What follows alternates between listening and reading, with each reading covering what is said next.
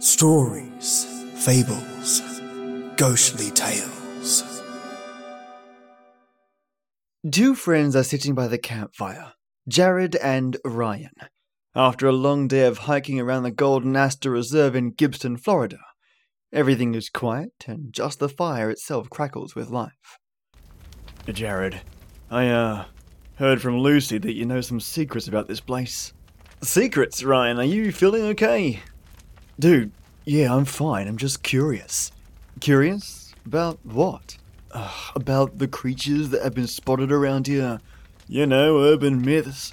Creepy legends. You mean in Gibson, Florida? Seriously? Yeah, man, what do you know? Because I've been up here by myself and I've heard shit.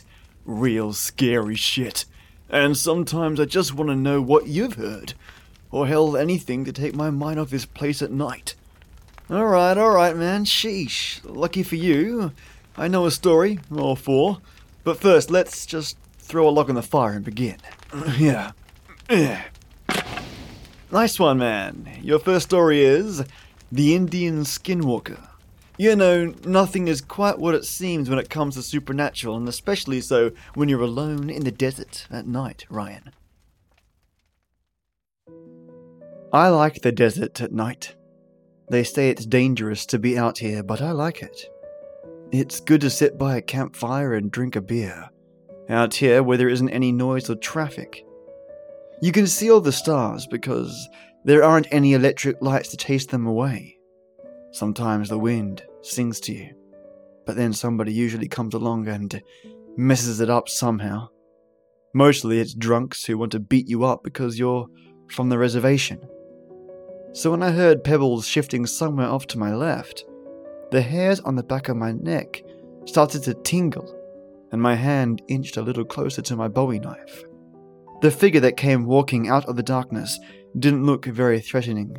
Just an old man wearing traditional Navajo clothing and leaning on a crooked walking stick as he shuffled quietly towards me.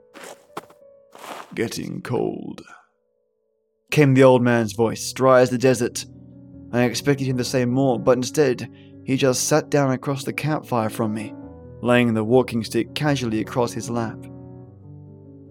There was something about him that made me uneasy, and my apprehension increased when his hand vanished into a leather pouch that hung from his belt, but he pulled forth only a crumpled pack of cigarettes, holding them slightly towards me. "Smoke?" "Sure," I replied as my nerves began to relax. When he tossed me the pack, I noticed there was only 2 cigarettes left inside. I took one and tossed the pack back to him. I held my chrome Zippo towards him, but he instead took a wooden match from behind his ear, scraping it against a small grey rock that dangled from a leather cord worn around his neck. The sudden flare of light illuminated his ancient, weathered face, and his eyes seemed to sparkle eerily for a moment. Then he sat smoking silently. "Dangerous out here at night, you know." He spoke softly after a while. "Lots of things come out at night. Even things nobody believes in anymore. They still come around here sometimes." I smiled, a little. "You mean ghosts and goblins?" "Maybe ghosts," he answered after considering it a moment. "Not goblins, I think. Not even sure what a goblin is. But there are other things too. Things like the skinwalkers. You know about them?" A sudden chill ran the length of my spine as the old man studied me quietly. "Mum used to tell me stories about them when I was little." I mumbled. "Then you know what can happen?" said the old man. "They take the shape of a man and wear the skin of a man, but they're really more like an animal underneath. They have powers, too. Folks used to say only a shaman could defeat them."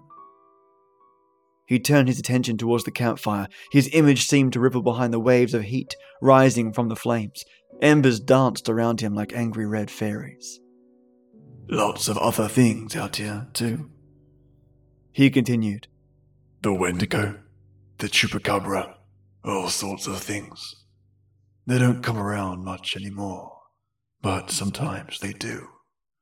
Silence settled over us like a damp woolen blanket, the campfire seeming to begrudge us with what little heat it was providing. The stars twinkling above seemed suddenly to be laughing silently, sharing some sinister joke amongst themselves. The thin slice of moon sank behind a lone cloud bank, as though unwilling to witness whatever might transpire. The beast attacked us without warning. I felt claws sinking into my back as a great weight fell upon me. Then it was gone, and I rose to see the old man falling backwards. Whatever was on top of him wasn't visible, but I could see jagged rips appearing in his clothing and in his flesh. Then suddenly, thrusting the walking stick upward, and there was a terrible screeching sound. The creature fell backwards into the fire and became visible as it writhed in the flames. I can't really describe it. Imagine a pale white maggot taller than a man, its bloated mushy body bristling with claw-like barbs, something like a mouth at one end with rows of shark-like teeth lining the inside. A clump of black eyes that seemed completely lifeless as it rose from the fire and again hurled itself towards the old man. I'm not a hero. My brain was screaming for me to get out of there, to just run anywhere, to just get away. But then I heard the old man's screams. I saw the empty cigarette pack lying crumpled on the ground, and something inside me stopped shaking and started getting angry instead. I tore away my clothes and then tore away my skin as well, revealing my true form. I was springing towards the ugly monstrosity before I really had time to think about it, which is probably just as well. As I struggled with the creature, attacking savagely with my own teeth and claws, I caught a glimpse of the old man rising weakly to his feet. His walking stick was beginning to glow faintly, casting an eerie green light upon him as he moved forwards. He plunged the stick deep into the creature's side. The thing stopped biting at my face and made that deafening screeching sound again, but this time, it didn't stop screeching for a long time. I'm not sure if it died or just went someplace else when it faded from view. I hope it died. The old man reached down to recover his walking stick from where it had fallen, watching me carefully. It's difficult for me to speak when I'm in my true form, but I can manage if I concentrate. What was it? I managed to ask. No idea. He answered with a puzzled frown. We stood staring at each other for a moment. You gonna need a new shirt, I pronounced quietly, pointing a talon at his torn and ruined clothing. That's nothing. He chuckled. You're gonna need new skin. But then his smile faded. His grip tightened on the walking stick as he studied me in the campfire's flickering light. You can relax, I lisped. Shaman's skin won't work on me. His eyes drifted uncertainly to his walking stick. Still, He said softly. I'm supposed to try to destroy you. Yep. I hissed. Same here, old man. We continued staring uneasily at each other for a moment longer. Then the old man's smile slowly returned. Crazy world, ain't it? Crazy world. I agreed. As he turned to go, I glanced around and saw the shredded remains of my jacket, snagging it with a claw. I turned back towards the old man shuffling away into the darkness. Hey, Pops. I called quietly, tossing him the fresh pack of cigarettes that had been placed in my jacket pocket. I think I managed something like a human smile. He nodded, thanks, and then vanished into the desert night. I sat back down beside my campfire. 1,000,000 stars twinkled overhead. They say it's dangerous being out here alone in the desert, but I like it. Sometimes the wind sings to you, and all you can do is sing back.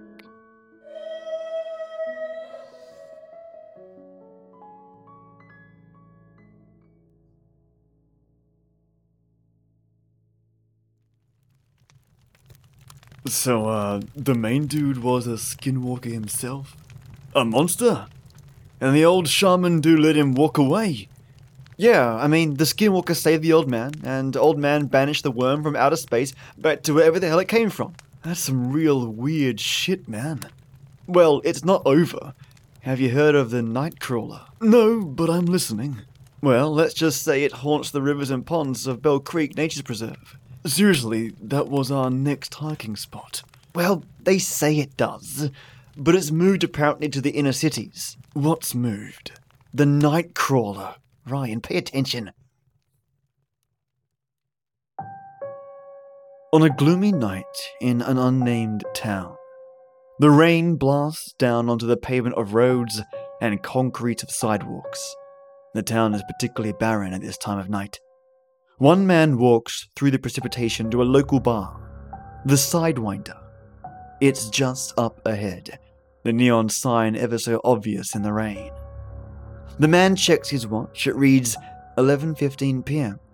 He looks up and continues walking to the door of the pub, only to see a shadow beside him on the brick wall, illuminated by the streetlight. Looking behind him is nothing. Must be seeing things, the man muttered to himself.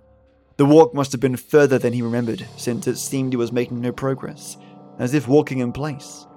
Once more he saw a shadow and checked behind him. Nothing. The feeling of eyes on the back of his neck stung him like a heat ray. He walked faster to the bar when he heard a crack of a twig. He didn't bother to look behind him this time. His mind was just playing tricks again. At least that's what he thought, until a voice whispered into his ear. "Don't look behind you." The man began to speed walk to the bar, as if it was some sort of sanctuary or safe haven for him and only him. To calm himself, he daydreamed of a warm whiskey sliding down his throat to numb the pain of his anxiety. He slowed his pace, feeling safer in his mind. That is, until he heard what sounded like claws scraping against a window. Panicking and sweating, he went into a short jog to lose whoever or whatever was behind him. He checked his watch again. 11:20 p.m. 11:20 p.m. That couldn't be possible. The bar still looked a good 30 seconds away, and he'd been walking for 5 minutes. Something was seriously wrong. Don't look behind you. That damn voice again. It sounded harsher this time, like it was demanding something. Rain patted onto his head. Shit. He realized the umbrella wasn't covering him, quickly preventing the rain from getting him wetter than he already was. Another sound to pester him came from behind. It sounded like groaning, like a dog on the brink of dying. He dare not look behind him in fear of what was there. It got more distorted the further he got from the light. He changed his pace when not illuminated by the street lamps to lose the creature. Don't look behind you. He broke out into a sprint to the bar. It seemed as if the bar was getting farther away, the glow of the neon sign fading out of existence, throwing his umbrella behind him. He ran even faster. But it sounded like whatever was behind him ran on all fours. Was it a bear? A deer? He didn't want to stick around to find out. He ran as fast as he could, sprinting to a building with more light inside. But then, all the street lamps went out in the snap of a finger. Defeated, he fell to his knees and wept. What do you want from me? Come to me. The four-legged animal beckoned. The man looked behind him for a final time to be met with glowing yellow eyes and a monkey-shaped figure on all fours. It looked to be wearing a black spandex suit on his abdomen. What the hell are you? The man questioned. I am the Nightcrawler. The beast proclaimed. Without a second word, the feral animal tore him to shreds, with its filthy claws, devouring each slice of muscle it could manage. It moaned with pleasure as it gorged on human meat, leaving a mess of scarlet fluid to flow down the storm drain, along with the rain. The night crawler stuffed the body down the storm drain as well, then went back to its habitat in the sewer system for its next victim.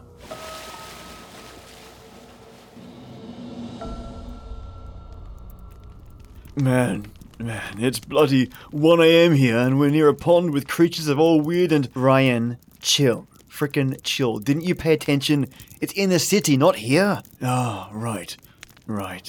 Is it real? Who knows? I can only imagine that something out there like this exists. To turn people into living pretzels that are crammed down a sewer's poop chute? Yeah, Ryan. Couldn't have said it better myself, man. Why, thank you, Jared. You know, we're really surrounded by so many trees here. Yeah, no shit, sure. Which leads me, Ryan, to my next story. Oh. Ya te vio. Bless you. No, man, it's a creature of the woods. It means... You won't see it until it's too late. Any forest you go into, any woodland you traverse, any park you walk in, hell, anywhere a tree grows, there's a chance that it will be there too. It blends in perfectly, matches whatever flora surrounds it. The environment doesn't matter. Whatever the sunlight and water levels are, that's irrelevant to this thing. Flesh and blood are the only things it needs. Its leaves are just an illusion, like camouflage. Whenever it has its prey in the right spot, those leaves just vanish, and it goes straight into full predator mode. It was born in the depths of Madagascar, they say. The ancient natives thought of it like a god and routinely made sacrifices to it, something that missionaries discovered to their shock and horror. It was the travelling of these missionaries that allowed the creature's spores to travel across the globe. By now, there are clusters of these creatures spread across every continent. By now, you might be asking, what is this thing? It's a tree. A carnivorous man-eating tree. Its branches are tentacles, wooden pythons that catch their prey. Its eyes and more are hidden within its bark, concealed from sight until it's too late for you to do anything. It's a patient monster, likes to wait until you're nice and close. So close that you couldn't escape it if you became aware of what it was. Its tentacles will snatch you up like wooden pythons, wrapping around your body until you're entirely cocooned by the wood. If it's not the suffocation that kills you, it's the crushing. The tendrils will constrict and bear down on your body, breaking every one of your bones in the most painfully slow way you can imagine. If you're lucky, you'll be caught by a grown one, since they can kill you faster like this. The younger ones, well, a crushing from them takes time. When it's done crushing the life from you, then it eats. Its bark opens wide into a gaping maw of teeth, like 2 rows of gleaming steak knives. Its tentacles tear you limb from limb, and then it gets to work munching every limb and slurping every little droplet of blood that escapes your corpse. It's always hungry, always eager to feed. What's the name of this man-eating tree, you may ask? Well, there is the ancient term used by Madagascar natives, and the rough English translation of the name is Ya te vio. I see you.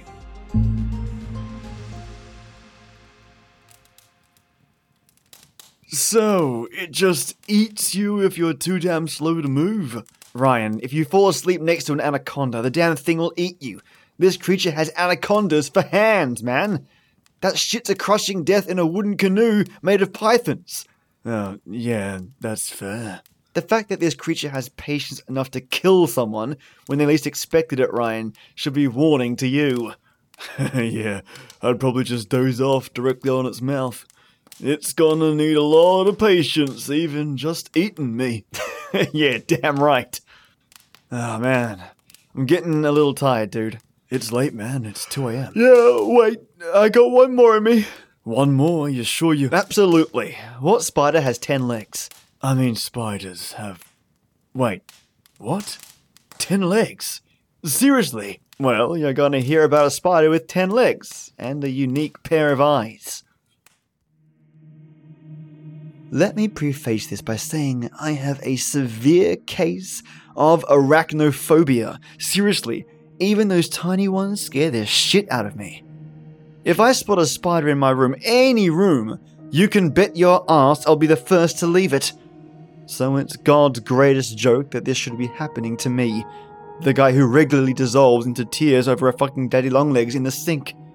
Just a few days back, I ran into a friend of mine on my way to the corner shop, so naturally, I was forced to stop and make small talk. When I glanced down at my feet, whilst racking my brain for an excuse to leave, I saw these long, hairy legs sticking out from under my Reebok, twitching meekly. Now, when I say those legs were long, I don't mean, hey, that spider's got pretty long legs long. I mean, holy fucking shit, look how long that spider's legs are long. I'm not exaggerating when I say that its leg span could easily have covered a small car's wheel from end to end, staring down in utter revulsion, not daring to remove my foot from what I imagined to have been a very gruesome scene. Some part of me noted that this monster had 10 legs in place of 8. Without looking back, I turned tail and sprinted all the way back down the street to my house. At the front door, I kicked the offending shoe off in the street before slamming it shut. I backed up to the sofa, shuddering as phantom spiders crawled around under my shirt. The rest of that evening was spent on my laptop trying to find the species that the spider belonged to, whilst simultaneously avoiding the Images tab. I'd seen enough spiders already, thanks. As expected, my efforts uncovered nothing, and so I retired to bed for the night, feeling very confused and very uncomfortable. Sometime during the night, I awoke to the faint sound of scuttling in the darkness. Blinking sleep from my eyes, I rolled over and flicked on the bedside lamp. As warm light washed over the cramped bedroom, my blissful ignorance shattered into oblivion. On the bedside table, so close to the lamp I'd almost touched it, sat a huge 10-legged spider. I was unable to move, unable to think, unable to breathe as I looked at its face. Set into the front of its dark, fat body were a pair of brown eyes. Human eyes. They were heavily bloodshot and didn't appear to have eyelids, just big, round, and boring deep into mine. It was an abomination, the stuff of nightmares, even for someone without my crippling fear of spiders.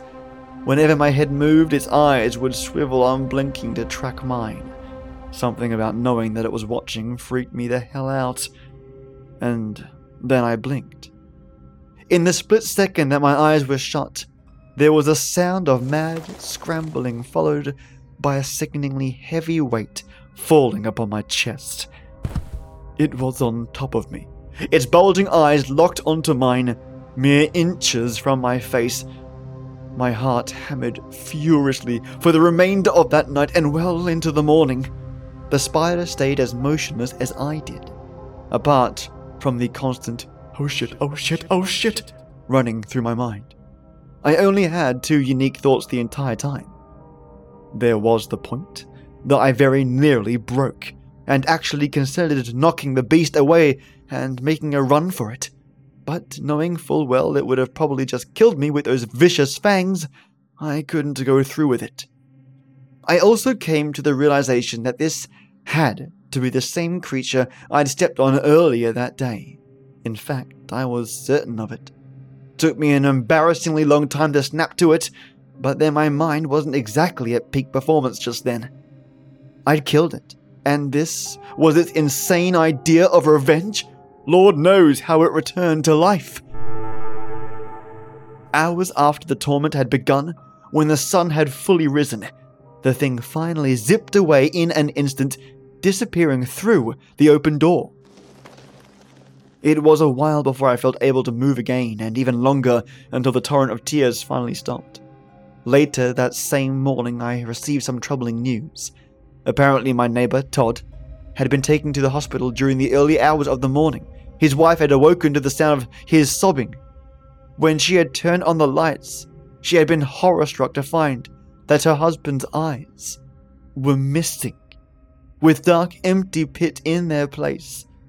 I can only imagine what it must feel like to open your eyes but see nothing. That poor guy.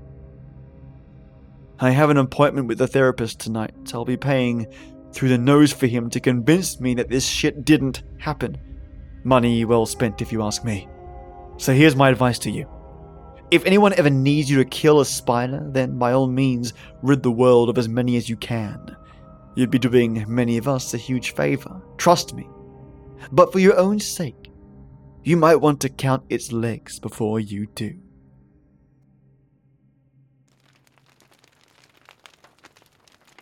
I don't know what I would have done. Waking up to a spider with 2 human eyes and 10 legs.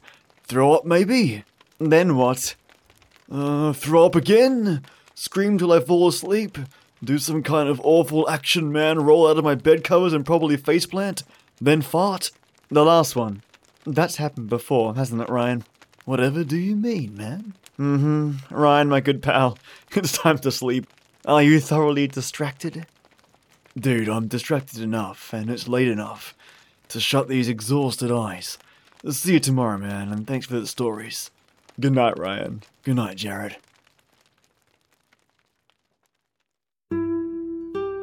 Thank you so much for listening, you lovelies.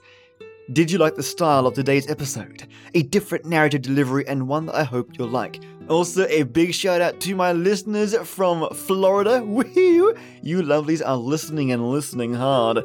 Thanks for the love. I want to thank my amazing Patreon supporters that keep this show growing from stride to stride. My legendary Ode Night Tea Titan, Maya, Queen of the Felines, bringer of ultimate podcast upgrades and saviors of kittens from the realm of mistreatment. Thank you so much, you legend. Not an episode goes by without your touch, and I'm lucky to have your support. I'm working extra hard on the OTRs and doubling down on repairing good old Philip Marlowe, the amazing punch-em-up detective. Cheers, Maya. You're epic. My white tea warlord, the enigmatic bringer of light, Solstra, demigod of creative arts, wizard of pencil magics, and keeper of all things kind. Thank you, Solstra, for your amazing support. High fives and hugs your way, mate. You're brilliant. My white tea warlord, Lee Bauer, the man who always can, the kicker of goals, the puncher of evil, and a man with abs of steel. Dude, thank you so much for supporting me in the way you do, and it's always a joy to hear from you. Thanks, mate. And my white tea warlord, the queen of knowledge, the caster of smarts, and the bringer of mysterious uncharted charts, Paige Kramer. Paige, you are a legend, and never forget that. Thank you for being your awesome self and supporting this podcast. You are awesome. And to my brilliant, lightning in a bottle Earl Grey enforcers, I have Just Heather, Juicebox Andy, Peter Raffaelli, Dolphin and Cow, Michelangelo Yacone, divided by 0, Leah Fassig, and Alia Arcane. Thank you all for supporting me. If you want to support the show and have a big old heart like these amazing people, then visit patreon.com/SFGT, and you can send your love straight to me that way. All support goes back into production. Stay awesome, my creepy-licious peeps, and as always, till next we meet.